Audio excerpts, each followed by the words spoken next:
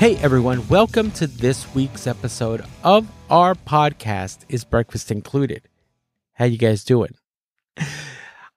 I hope everyone had a great holiday and a happy new year, and I'm glad you're here for the first episode of 2023. Wow, we made it. On the show today is my good friend Aidan Mullen. Aidan is a guitar tech, bass tech, and guitar player who's been in this business for over 30 years, playing guitar for such artists as Eddie Money and Colin Ray. He's been a guitar tech or bass tech for the likes of the Eric Martin Band, Aerosmith. He's currently Rick Savage's bass tech on Def Leppard. He's been in that role for many years. He also guitar teched for a band called Metallica. You guys may have heard of him. Anyway, he shared a story about Metallica that he doesn't talk about very much publicly. I was very honored that he chose this forum to talk about it. You'll have to listen, but it's not a happy story. Anyway, at the end of this episode, you hear us saying Merry Christmas and Happy Holiday and stuff like that. That's because we recorded it right before Christmas, and I chose to leave all that in because it was just a good conversation. Anyway, I hope you enjoy it. Let's check it out. Tell everyone who you are. Well, my name is Aidan Mullen, and I have been a guitar or bass tech for, a long while. And I'm currently employed by Rick Savage with Def Leppard. Right on, man. When did you start in this business? 1984. I was living in Northern California, and I was working for what could be described as a high-tech startup in the Silicon Valley area. It hadn't been named that yet. But I read BAM magazine back then, Bay Area Music Magazine, and it was kind of like a local entertainment newspaper for the San Francisco Bay Area. And I always started with the classifieds, looking to guitars for sale and things going on. And of course, I played in bands since I was 13 years old. And I saw a little tiny ad that said the Eric Martin Band, which was a very popular high-level club band back in the mid 80s. Yeah, Eric Martin, Mr. Big, right? Mr. Big, yes. Yeah. The Eric Martin Band is looking for a guitar roadie. And I'm on my lunch break, and I'm reading this little ad, and I'm looking around me. I've got my soldering iron and my cutters and pliers, and resistors and capacitors and wires and all this crap laid out in front of me at work. And then I thought, well, I could tune a guitar. I know what one is supposed to sound like when it's in tune, and I certainly can fix one. I'll give this guy a call. And the name on the ad was Zeke Clark, and I don't know if that name rings any bells. Zeke actually now works for Kenny Chesney and resides in the Nashville area, kind of near me. I met Zeke when he was with Leanne Rimes. Oh, yeah. Yeah. Oh, yeah. He's got Sammy Hagar experience, Van Halen experience, bunch of others, but he was kind of like Eric's right-hand man. Mm-hmm. And you'd think I would be able to get him to call me back from this ad. Not a chance. And so I did some investigating, and I learned that Eric was handled by a gentleman named Sandy Einstein that worked for Nightmare Management with Herbie Herbert, who, also Journey and a lot of other talented folks. So I called Sandy at his office. He didn't know who I was. And I said, look, man, this guy Zeke is not returning my calls. And I want this job. What do I need to do? And he said, you give me a couple of hours, and then I want you to call him again. and I did. And he had spoken to Zeke in the meantime. And they ended up hiring me. So I started off with Eric and the other fellas making $50 a show, gave up my lucrative career at this high-tech startup, and never looked back. Just started doing clubs in Northern California and then down to Southern California. And then a few months later, Eric broke the band up, decided to do a solo thing. So Zeke got us together, the two of us, a gig with another Bay Area band called Billy Satellite, who had a record out at the time that actually had a single on the radio, Satisfy Me. And also on that record was a song that the singer wrote called I Want to Go Back, which became a huge radio hit for Eddie Money. Yeah, yeah. So Zeke and I went out. We got in a Ryder truck and drove equipment from Petaluma, California to Atlanta, Georgia, and did our first show opening for Night Ranger. And that was 1984, man. That was Midnight Madness. Yeah, yeah. And that was me on my way, you know? No, not looking back. Not looking back, not for a minute. So this high-tech startup that you left, is it someone we had heard of or a company Nope. we've heard of now? Nope. Okay. Nope. They went under shortly thereafter. So you made the right call. Yes, I did.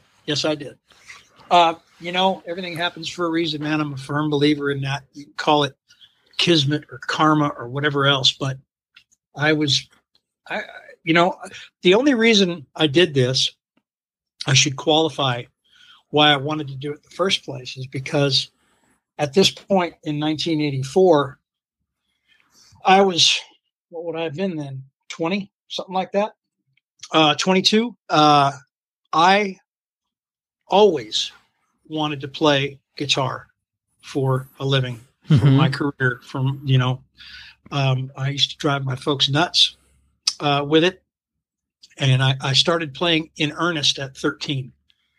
So the Bay Area, the San Francisco Bay Area, was not an easy place for an unknown newcomer, whatever you wanted to call it, to break into that scene, you know.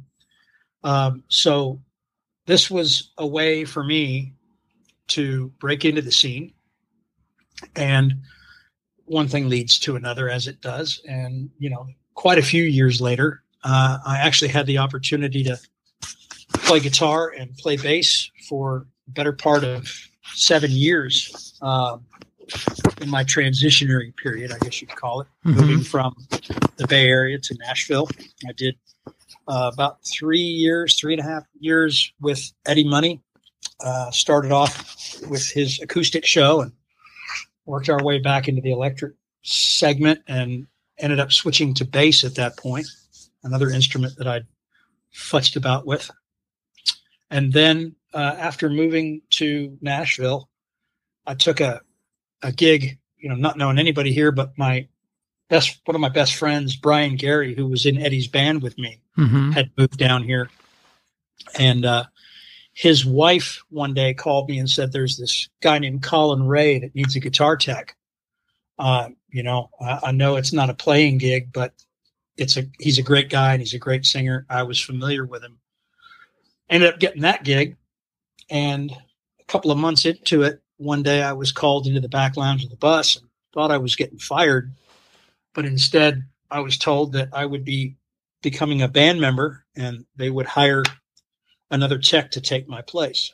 All right on, man. So I spent another 3+ years with Colin Ray here in Nashville at a time in his career where he was just churning out number ones, man. It was pretty amazing. Yeah. Early mid 90s.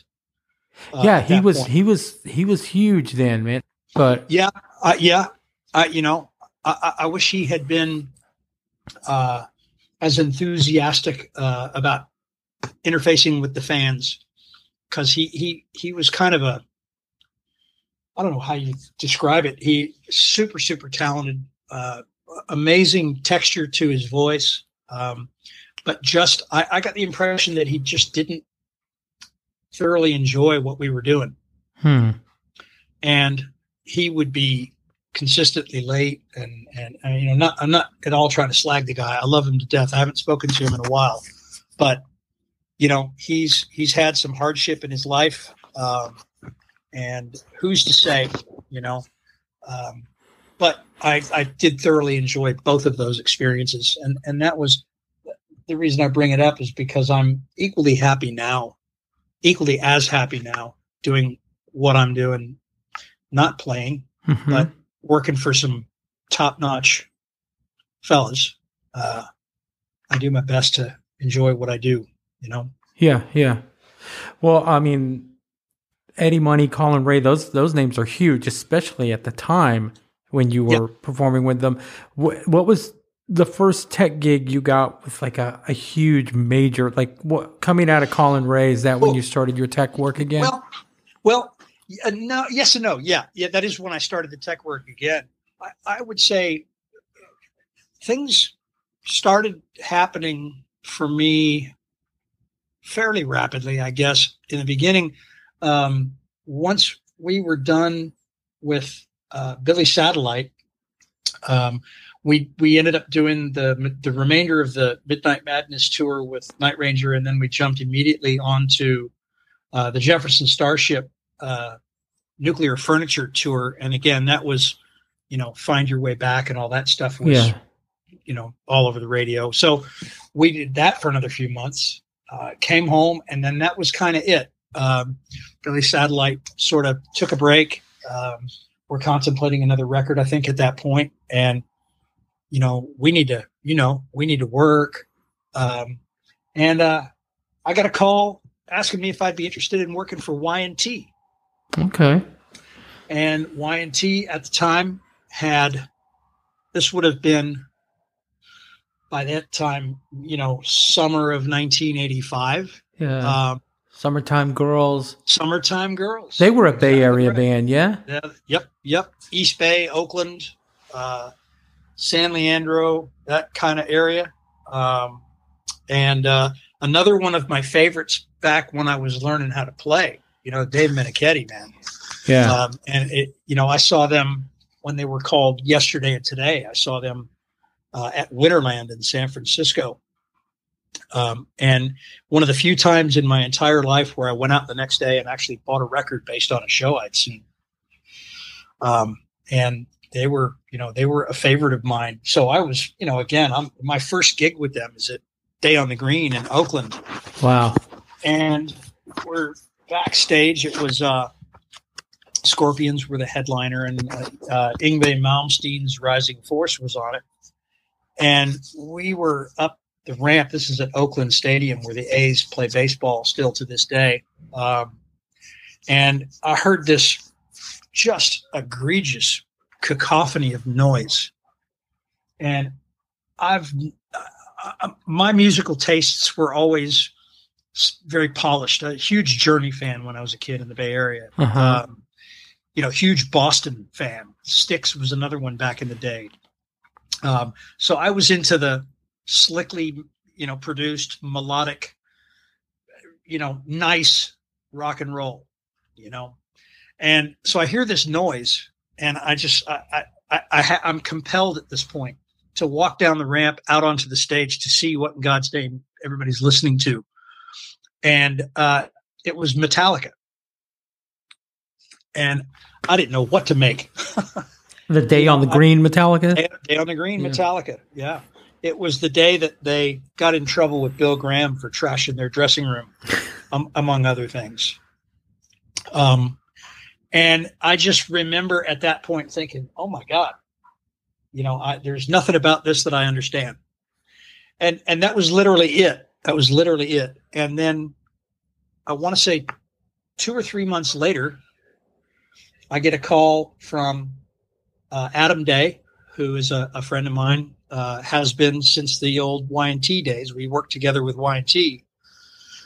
And he said, hey, Metallica have called and asked me if I want to work for them. And I'm real happy working with David. And I believe he was on retainer, and I wasn't. So I was just on a per gig basis, and they weren't working a lot.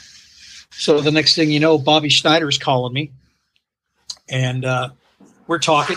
And the next day I'm put on the phone with James Hetfield, and we talk for a few minutes. And again, I'm, early 20s at this point, both of us. We're pretty much the same age. Mm-hmm. We have a long conversation on the phone. And then the next day I get another call from Bobby saying, we're going to fly you to Nashville or Knoxville, wherever it was. We're opening for Ozzy Osbourne, and we'd like you to come out and work for us. And that's how that happened. So that was the Ultimate Sin tour, right? It was. Yeah. Yes, it was. and they were winding down at that point. Mm-hmm.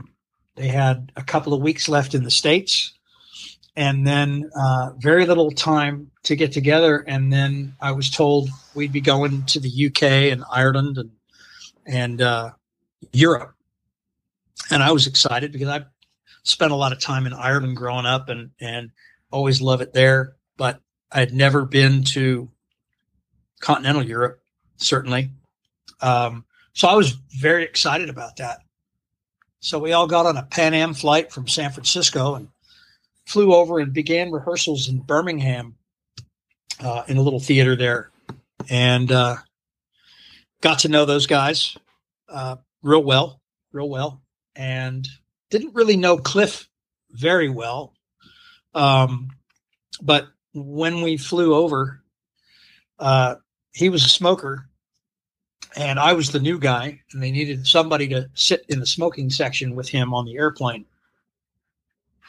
So I got the nod. And back when there was a smoking section. Back when there was a smoking section, yeah, 747. And Bobby, last week, I brought that up, and he says, "No, there's no way that I would have done that to you." And I said, "Well, yeah." He goes, "Oh, it must have been a wind-up." And I go, "Well, whatever it was, I sat next to Cliff for that flight, and had to endure, being surrounded by people puffing away. And I've never smoked a cigarette in my life, and it was pretty awful. But it was also the time that I got to know Cliff. And by the time we got off that plane, I would like to think that we were friends at that point, which was awesome. I found him to be very different than his persona, and I think that, his outward appearance and attitude and aggression isn't the right word, because that's a negative word. This was more of a positive, aggressive confidence, but a tough confidence. Yeah, an aggressive confidence. Yeah. And but when you'd sit down with him, that wasn't the person you were sitting down talking to. It was just like a calm, normal, well-adjusted, easygoing, laid-back guy, Mm-hmm. And so my opinion of him at that point changed forever. And of course, we went over to Europe, and they were on fire, man. They were poised to do it at that point. All indicators were that this was going to be, one of the biggest bands in the world at some point. And they were just a bunch of kids. Yeah.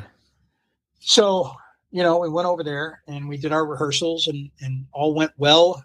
We started our tour. We got through England, Scotland, Ireland, and then got over to Scandinavia. And unfortunately, at that point, things went horribly wrong. And, as there was a bus crash that took Cliff's life. Mm-hmm. And I was on that bus with him, as we were all on the bus. It was band and, basic crew on that bus together. And everything changed in the blink of an eye. And Bobby Schneider, again, talking about this for the first time ever, publicly. Friends and family, we've discussed it over the years, but and invariably at a show or somewhere, somebody will come up and say, "I just realized that you're that guy." Yeah. I was injured in the accident and spent a few days in hospital there before I had a chance to fly home. And by the time I got out of the hospital, everybody was long gone. Everybody was home already. Peter Mensch, Metallica's one of their two managers actually flew to Sweden and rented a car and drove me to, when I got out of the hospital, drove me to Copenhagen and got me onto a plane the next day and got me home. Wow. Yeah. So, yeah, it was a horrible, unexpected, tragic, what I thought was an end to something that had so much promise. Yeah. And again, you know, speaking with Bobby and I've never had this conversation with anybody in their organization other than last week on Joel's podcast. Bobby and I were guests together, Mm-hmm.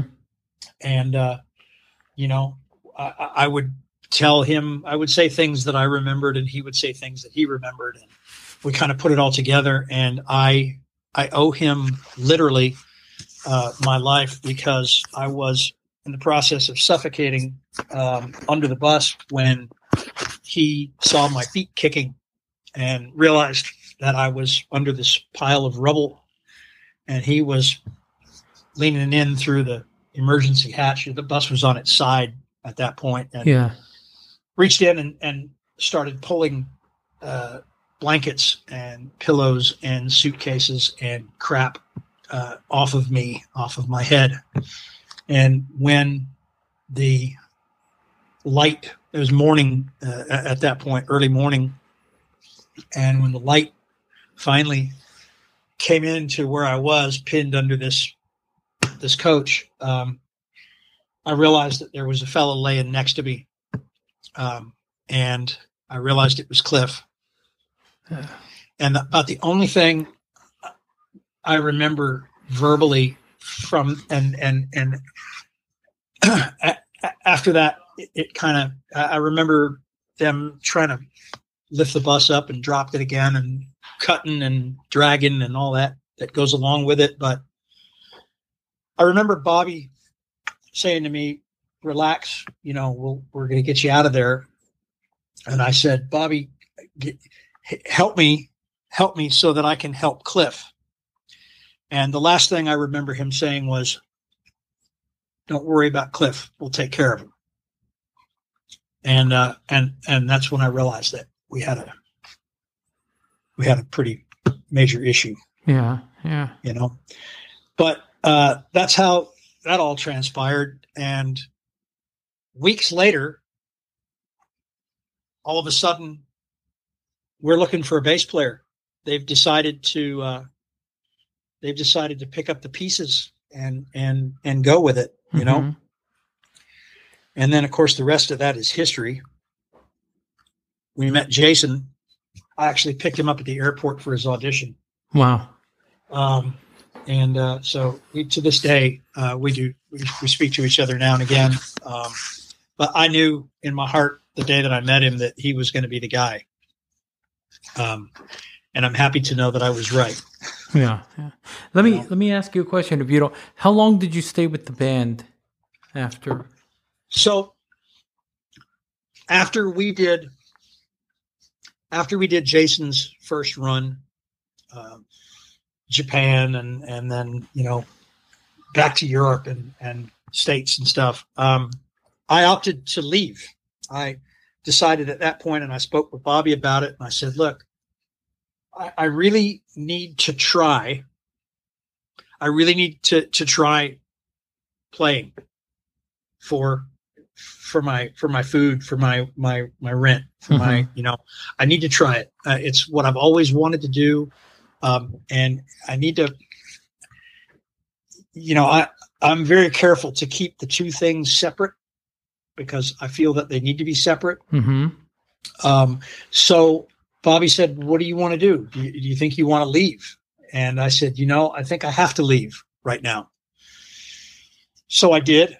And next thing you know, at that point, I was living up in Northern California, up in Sonoma County. And I got a job at Mesa Boogie. of all places, in Petaluma, California.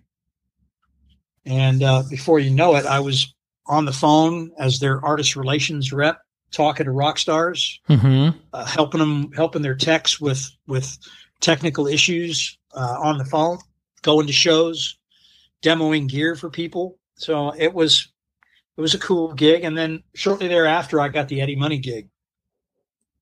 So it all kind of worked, Yeah. a little bit.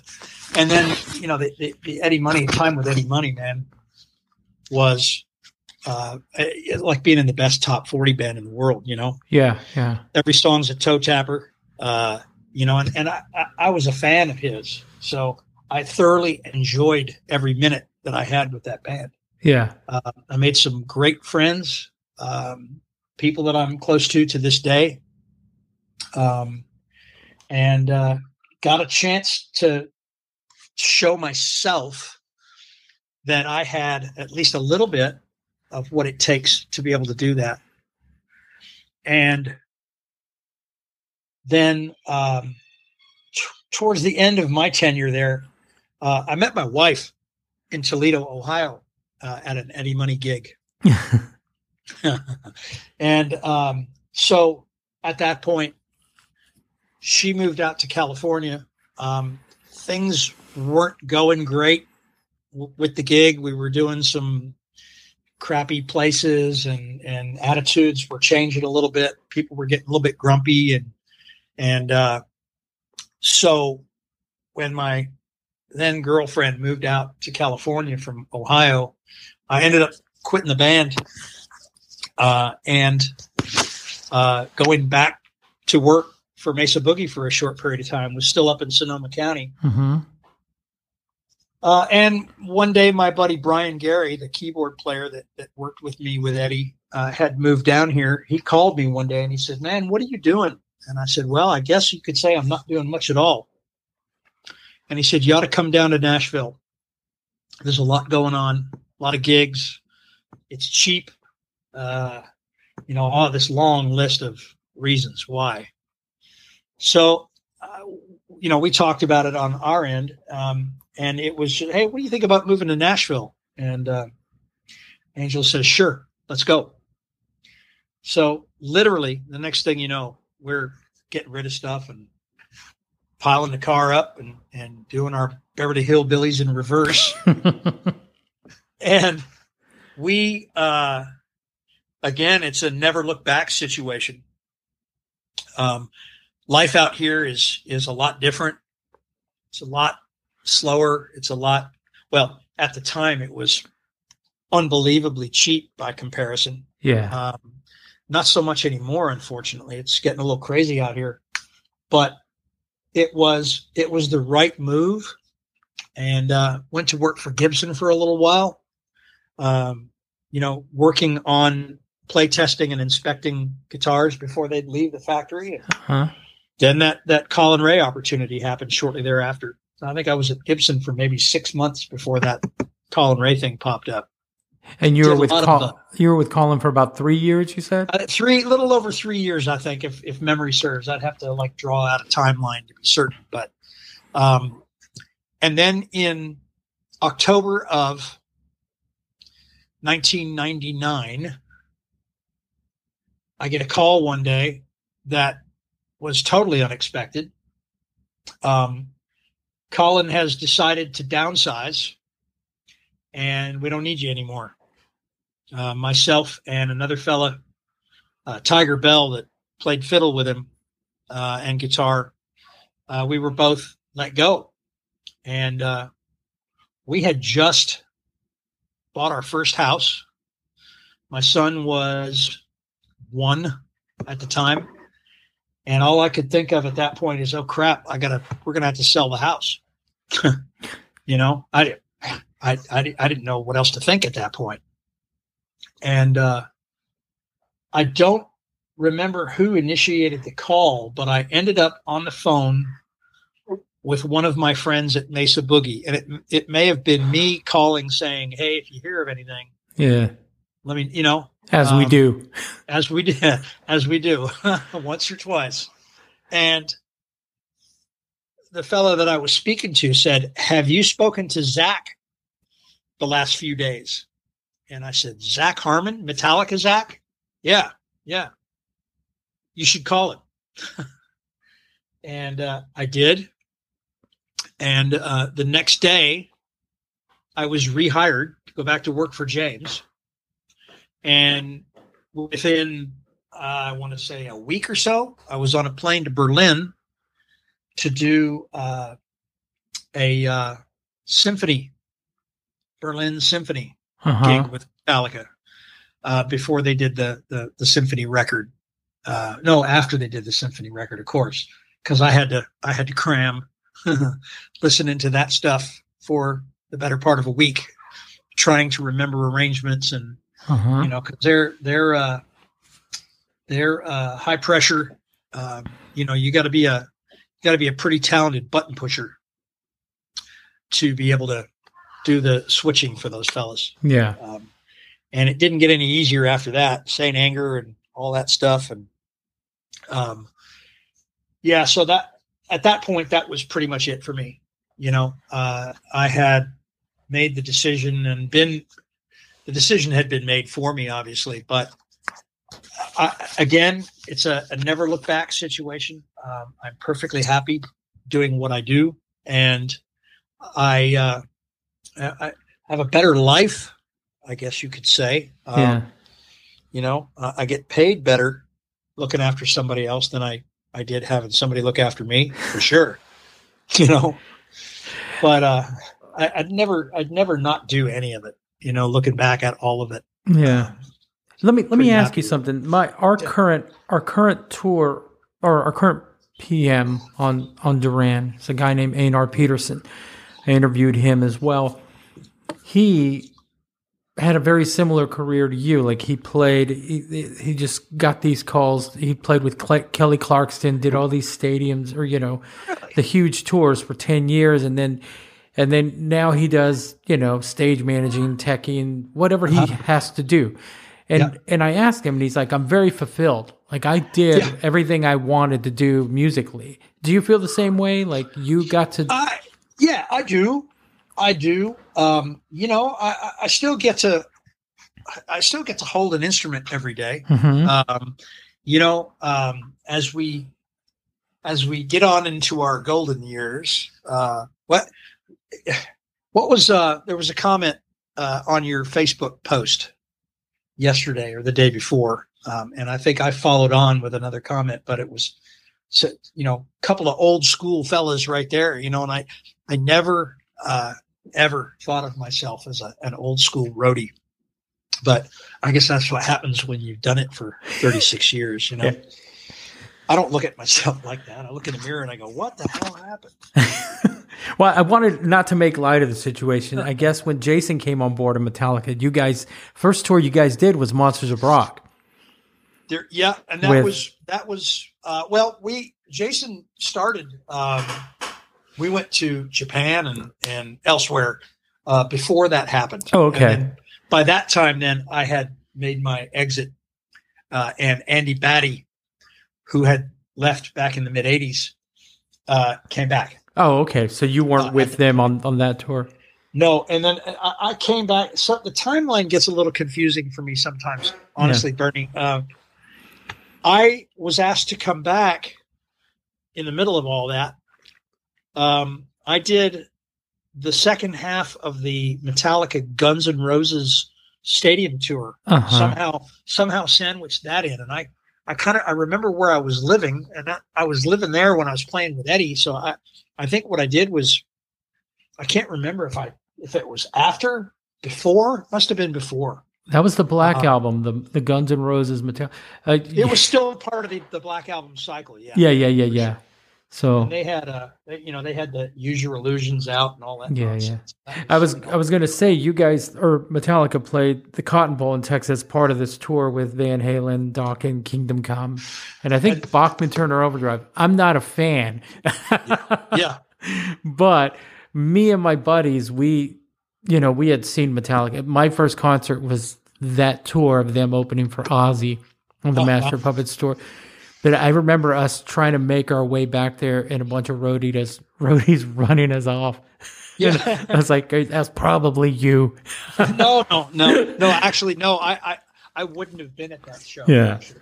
Yeah, I wouldn't have been at that show. That was the Monsters lineup, or a part of the Monsters lineup. So I wasn't around at that point. But yeah, you're probably right. It would have been you. Listen, Zach said to me one day, we were in Dublin at the RDS, and believe it or not, my mom and dad. My mom still lives in Ireland. I lost my dad a couple of years ago, but they lived in the same house in the Irish countryside for the last 27 years, I want to say. And they came down for the day and hung out at a Metallica show. They've been to several shows that I've done in Ireland over the years. But this was a big outdoor horse ground park like setting, and they came down, and I had a couple of cousins. I got a lot of cousins over there. But we're setting up during the day, and I'm stringing Explorers, and the stagehands kind of gathered around me, looking at James's guitars. Obviously they stand out in the crowd, and a couple of them were asking me questions, and why do you stretch the string that way instead of this way, stuff like that. And I've never ever had a problem speaking to people, answering questions. I have no problem doing it. And Zach came over and said, "Why do you got to be so nice to these people? Get them the hell out of here." And it was just, it struck me as funny. Yeah. That he ran them off from the guys that were helping us on stage, But yeah. With a career like yours, you said 36 years, 34 years? Well, 1984 to wherever we are now. Where are we now? So yeah. More than that. We could talk about your gigs all day, man, and probably run into the 2-3 hour mark. Yeah. What is it about this type of, what it is? Do you consider yourself a roadie or a tech? That's the big question in this industry. I have always considered myself a tech, mm-hmm. and I can qualify that, I think, easily by saying that I have a fair bit of technical, quote unquote, technical experience. Mm-hmm. Yes. Can I tune a guitar? Sure, I can tune a guitar. And I can polish one, and I can maintain it, and I can, make sure the neck is straight, and make sure the frets are level, and, all that. But more importantly, I've always leaned on my technical abilities, learned early on from my grandfather, who was an electrician, and then on to my little high tech job there in California, where I was working on gear that was being sold to the military at that point. And I was, a lead on an assembly line, and I was the guy that was responsible for making sure that all of the wires connected to where they were supposed to be going, and that you didn't have a resistor that was sticking up out of the PC board improperly or not connected, or you didn't have a broken trace on the backside of the board after they came through the wave solder machine and things of that nature. Yeah. So what that did is that kind of led me into a very OCD. Ask anybody that's worked with me. Ask Bobby Schneck. I'll leave it at that. I took my inspiration from Bob Bradshaw, one of the most wonderful people in the entertainment industry. But I would see his work, and I would look at it, and I'd say, all right, that's what I want to do. I see what he's doing here. I'm going to try it this way. And over the course of the years, I guess I've been lucky enough, because of my OCD qualities, to have the opportunity to either fix or improve upon something that I've been handed, or literally start from scratch and build it. And that's the most fun that I have. When I was hired to go to work for Tom Hamilton, that was in 2010, Def Leppard were taking a year off, and it just, one thing led to another. I got a call and got hired. And the very first thing I needed to do with him was try every stinking bass amp and cabinet manufactured that we could get our hands on. And we spent a week going through, and I mean, I've got photos and video of this massive mountain of bass amps and cabinets from all these different manufacturers. And we'd go back and forth, and then Captain Crazy Pants would come in and say, no, that's not right, or whatever, and then he'd run off again, and so, we had that to contend with. But we finally settled on what he's using. I believe he's still using this stuff now. But then the next task was to start with the building blocks and put it all together for him. Yeah. And by the time I was done, he was very happy. I was very happy. Everybody else was very happy. And I've just kind of done that, whether it's In Excess. I got hired to go to work for In Excess. And one of my first jobs was to build a secondary system for them that they could send out, and dug right into it, man. It's just it's what I do. Same thing with Sav, with Def Leppard. Yeah.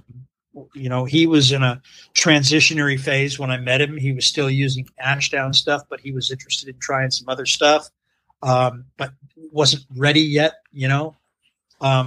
and then went to work for Tom. I said, Sav, you got to try this gear. He tried it, hit a couple of notes, and said, make it happen. Next thing you know, I'm wiring 2 complete brand new systems. AB systems, as you'll know, and not necessarily most of the listeners would understand that. Yeah. In many cases, we've got 2 complete systems worth of gear crisscrossing around the world. Yeah. And actually saving money doing it that way. The money that you spend on that second system is recouped by being able to send something in a sea container rather than, air freight and all that stuff. So, exactly. But I've been fortunate with the majority of the gigs that I've had to be able to dig in and get my hands into. So, to long-winded answer to your question, yeah, I look at myself as a tech. Right on. I do, and I'm very happy about that. Well, you and I shared that gig. Well, not quite shared it. We both did the same gig for Tom Hamilton. I remember when I got it, I was nervous. Yeah. I get nervous at any gig. If I get called to do a gig, I agree. It's like, yeah, I'll be there, and then I just spend weeks worrying about it. Oh, really? Yeah, and then I could not get a hold of the tech at the time, but I remember Greg Howard saying, call Aiden. He built the rig. So you used the double wide then? Yeah. Yes. Okay. Awesome. Yeah. How did it work for you? It did. It worked fine, man. Everything worked great. It was, it was a very, it wasn't, a head scratcher. Okay. Yeah. And a tour manager that I toured with, we had a monitor guy that wasn't quite up to snuff. And I remember him explaining to me, in a way, this was very early on, so I couldn't really criticize anyone else's work, but he said, most guys, you have to know how to get from A to B to C. Yeah. He goes, some guys just know how to get from A to C, so when something goes wrong, they and that's what we had in this monitor guy. So that's how I look at rigs, like if, A to B to C. And no, so it did. To answer your question, the rig worked fine. Okay. And it was probably, I don't know, it could be simpler now, but back then that's what we had to work with. Yeah. I'm in a land now that we're using these AXFX 3s for everything.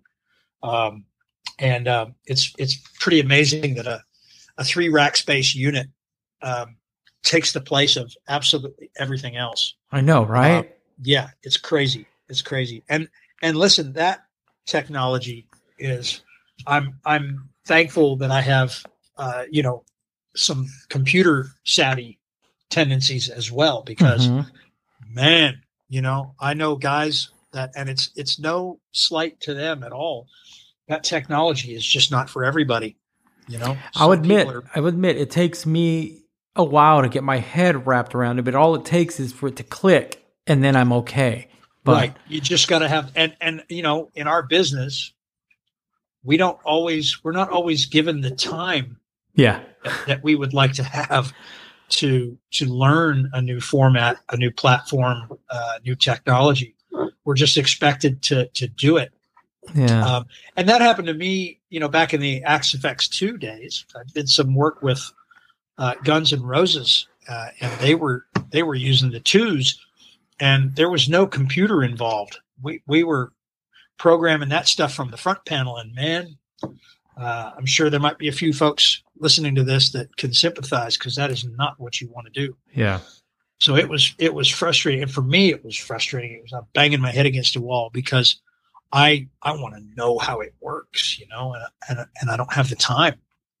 I've just got to hunt and peck and hope for the best. Yeah. You know? Yeah. And these days it's, you know, I don't know if your camp, but like in our camp, everything's about the weight, how much it weighs. Well, so, yeah. And, you know, I'll be honest with you in that regard. We've been very lucky in that our guys have been so, what's the word I want? Sav has never, I've just done it. I've just done it. Mm-hmm. And he flies in, and I hand him a bass and I say, here's what I've done this time. And he'll hit a few notes and he'll just grin at me, you know, and that's it. That's it. Mm-hmm. You know, he actually asked me, we were in Abu Dhabi last month for the finals of the F1 race, and I couldn't believe it. He asked me to add a little bit of treble to the sound for the show. And it's the first time, other than, you know, maybe a level check, because he still listens to cabinets on stage. He doesn't wear ear monitors, you know. So he actually asked me to change the tone of things. And that's for the first time since 2002 that he's done that. Wow. You know, so I thought it was pretty funny, actually. But he's given me basically carte blanche. I'll fire him off an email and say, hey, listen, I found these new power amps. I can put 2 of them in the rack. They'll take the place of 3 3-space amplifiers, and they're gonna weigh next to nothing. We'll save some dough. It'll cost X amount to start off, and he just sends a note back and says, "Make it happen, pal. I'll see you in a couple of months." Right on, man. You know, so I'm very lucky in that regard. Yeah, you're right. You are. A lot of bands. You know, the bottom line is, how much is it going to cost to move it? Yeah, yeah. And it kind of breaks my heart, because it takes all the fun out of it. It does, and that's why we have the A and the B rig, and that's, you know. But during that time when no one was working, a lot of people left and started other careers, and we have a lot of new faces doing what we do. What kind of advice would you give somebody new coming in as a guitar tech, bass tech, a backline guy? Wow, I would say, ask every question that pops into your head, and don't feel less for doing it. You know, there are some guys that have left, and I refused. I did get my real estate license, so I'm dabbling at that right now. Mm-hmm. And that was my opportunity when we were forced to stop working, basically.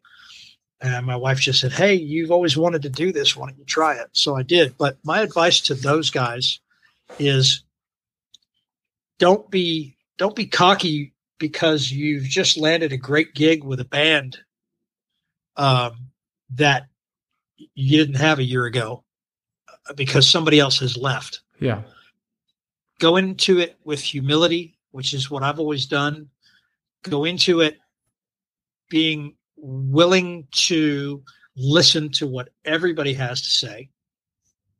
You know, if it's the monitor engineer or the drum tech or the stage manager, or, you know, somebody else that has nothing technically to do with what you're doing. And this applies to drum techs and bass techs and keyboard techs and monitor engineers and everybody else.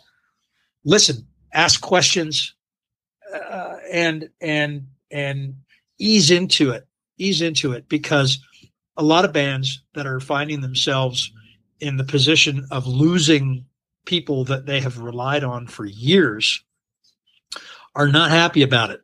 Yeah. They're not happy about it. They're, our job, our job is to make sure that our guys walk on stage with a smile on their face, or as close to that as you can get on a nightly basis. That's it, right? They've got to be comfortable. They've got to feel good about the fact that you're on their team. And you got a lot of these bands that are missing their favorite tech that worked for them for 40 years. And in their mind, they're thinking, oh my God, how am I going to do this? Yeah. So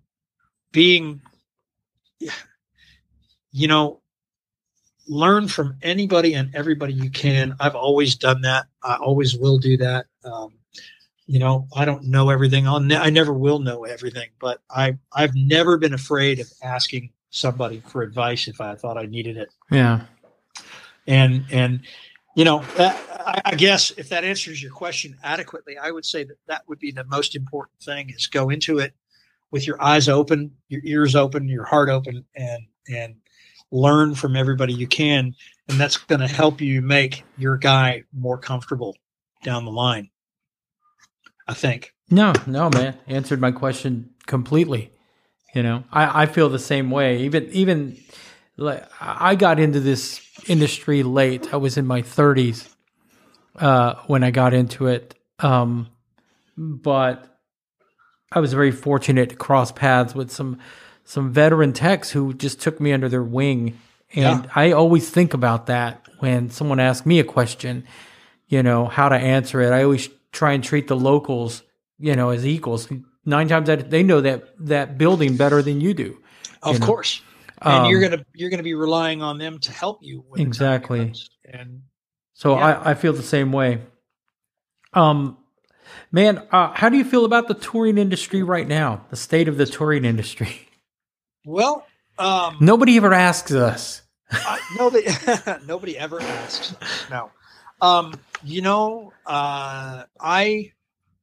am 60 years old this year, and I still can't figure that out. But I saw some truly amazing, life-changing shows and experiences back in the 70s. And I've done a fair bit of research to find out what touring was like back in the 70s and into the 80s. And you can imagine the difference. Mm-hmm. I caught the tail end of that a little bit. I think that I feel that I'm very lucky to have lived through that era of music. Some of the shows and the records that I owned and the experiences that I had were amazing. But I see it now as it's obviously a business. It's a money machine. It's handled so differently. And one of the main things that a lot of folks don't realize is that back in the 70s and 80s, when an artist did a record, they would put that record out and then they would go out on the road the next day. And the whole reason for them to be on the road was to promote that record so that people would buy it.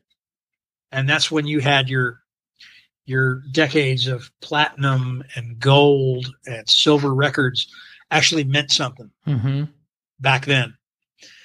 Now, I have some experience with this. I worked with Peter Frampton for a while, and I actually made a trip with him to Washington, D.C. and got to see the Washington, D.C. juggernaut in real life and see what it was. And I didn't go home too happy from that trip. But we were there with Paul Williams. Rob Thomas was there. Who else was with us? we were lobbying Congress to change the way that artists are paid for downloads and likes and listens and things, whatever you call it. Streamings. Yeah. And when we were in, we met with 2 Republican members of the House of Representatives and 2 Democratic members of the House of Representatives. And in all 4 cases, we were sitting in their offices in the Rayburn building. And I was there as Peter's assistant, right? So I didn't get involved almost at all with the conversations. I did get a chance to ask a couple of questions and answer a couple of questions, but primarily what this was these guys, these industry heavyweights, Paul Williams. Yeah. And, he's the head of, I want to say ASCAP Publishing, right? So we were there to beg these legislators to look at what's happening and try to change, because all the regulations and rules that apply are all based on old circumstance. Mm-hmm. And I don't remember the exact numbers, but Peter Frampton said to one of these guys, to give you an example, my song, Baby, I Love Your Way, was, what's the word the kids use these days? It was downloaded. Yeah. Like 1 million times over the course of a period of time. And he got like $248 for that, Now, and I'm making the numbers up, but the disparity was so great that everybody in the room, it just went silent. It was like, you're kidding, right? And no, he wasn't kidding. It's brutal. So what has happened, the biggest change that's happened is that it's gone from touring to promote a record to touring to make a living. Yeah. And it's all about money, good and bad. But you've got your VIP packages that sell a seat for $750, and you get a picture with the band and you get a little glass of champagne and some finger food, some Ellie Mae's Lady Fingers or something, and then you go sit in your seat down in the front and you have a great time and you've just spent $750. And there's actually repeat offenders. This probably as well as I do. You see the same faces down there 6, 7, 8 times during a tour. You think, holy cow, what, are their kids able to eat? But it's, so that's the biggest change that I see, is that it has become, in the strictest sense, a business. It always was. There was always money flowing and income and all that, but it's changed now to a business that is the fun aspect of it. I mean, I try to have fun. I wouldn't enjoy my life if I didn't. And we have a core group of folks in our crew that. We're on the phone looking for the closest Irish pub, as soon as we get off the bus, kind of a thing, and we all go together and we all hang out. And the next thing you know, we're on the news for, how much whiskey we drank in a bar in North Carolina. And then that gets syndicated and picked up on CNN and Fox News. And next thing you know, we're famous, but so we do our best to keep it light, because otherwise, man, it's too difficult. Yeah. You start thinking about something above your pay grade, it does become not fun. I've been in those situations a couple of times where I just have to take a step back and go, that's not your gig. That's not for you to worry about. You just got to make sure that guy's happy. That's a tough one, isn't it?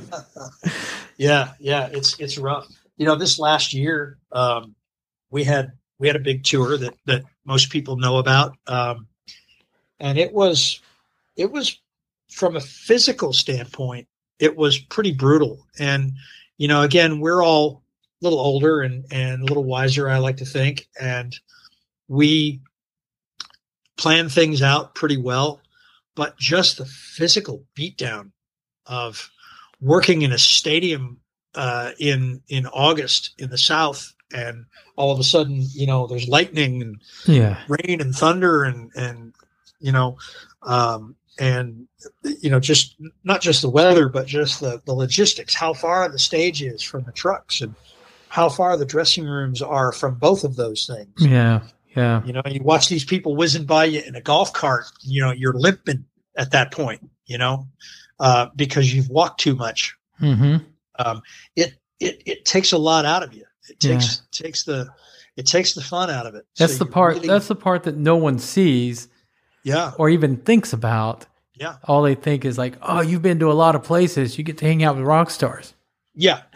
and they're right. And I know that I'm blessed to have had this career that I've had and that I have, thankfully. I've seen a million places and I've helped to rock them all, it's, I've been to places that I love: Australia, Japan, New Zealand, Europe, South America, all these places, Yeah. I love traveling. I don't necessarily, love having to schlep my stuff from one hotel room to another over the course of 6 or 8 months. But I love what I do. I love who I do it for. The logistics of it are very, very hard on me sometimes, physically, mentally, emotionally. But I get to spend days off in places like Lisbon and just Tokyo and Osaka and Perth and Adelaide and Omaha, Nebraska. All these exotic destinations. But I get to do that, and how many people in the world don't get a chance to leave home? I know. I look at it like that. I always say there's so many people without jobs, and there's so many people with jobs who hate their job. Oh, yeah.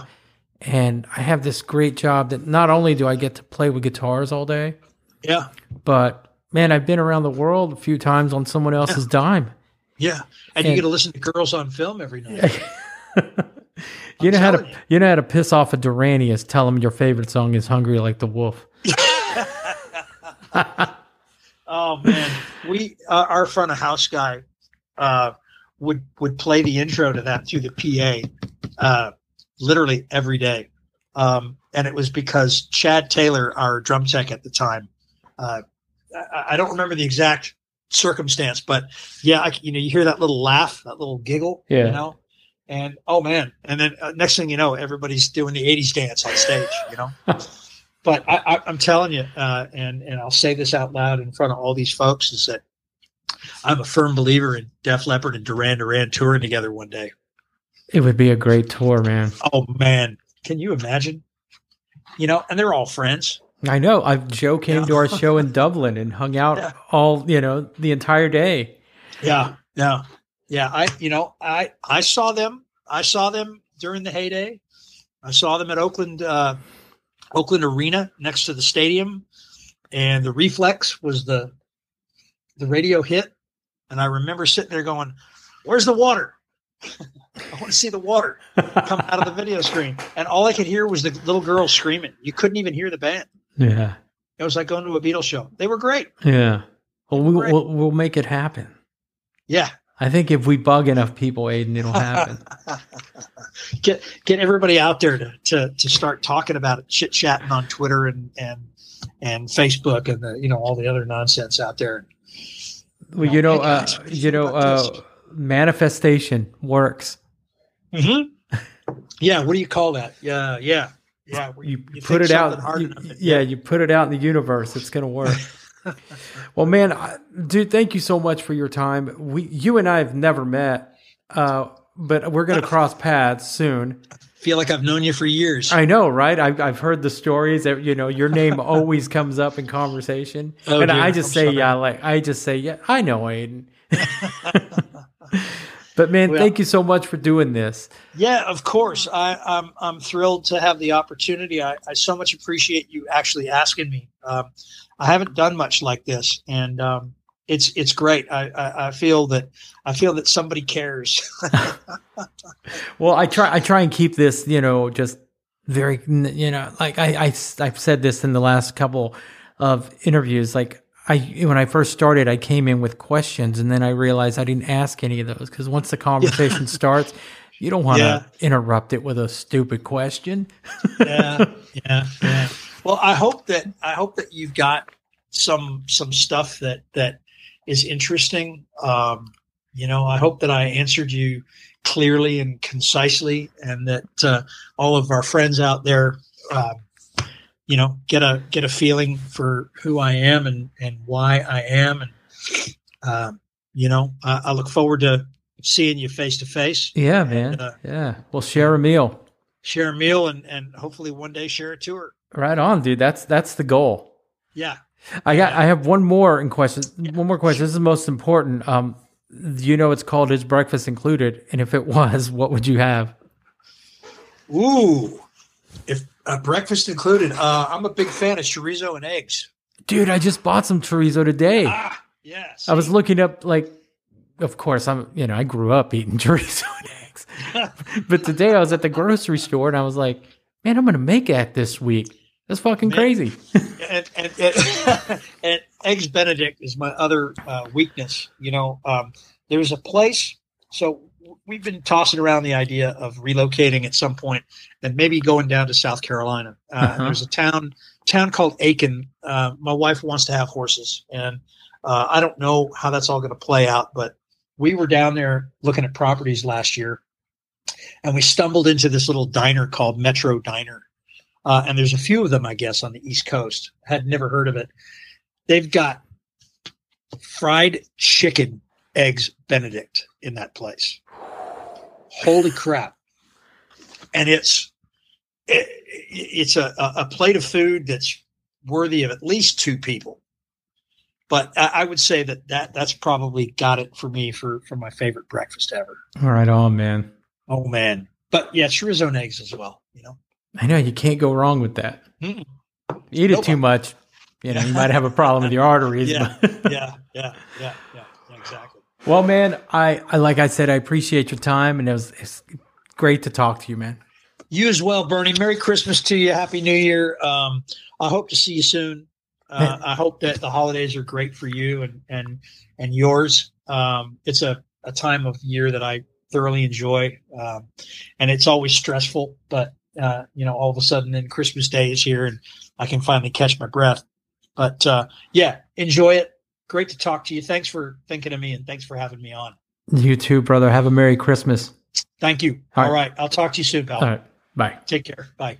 Right on. Aiden Mullen. Great guy, huh? We could have gone on and on and on with him about his career.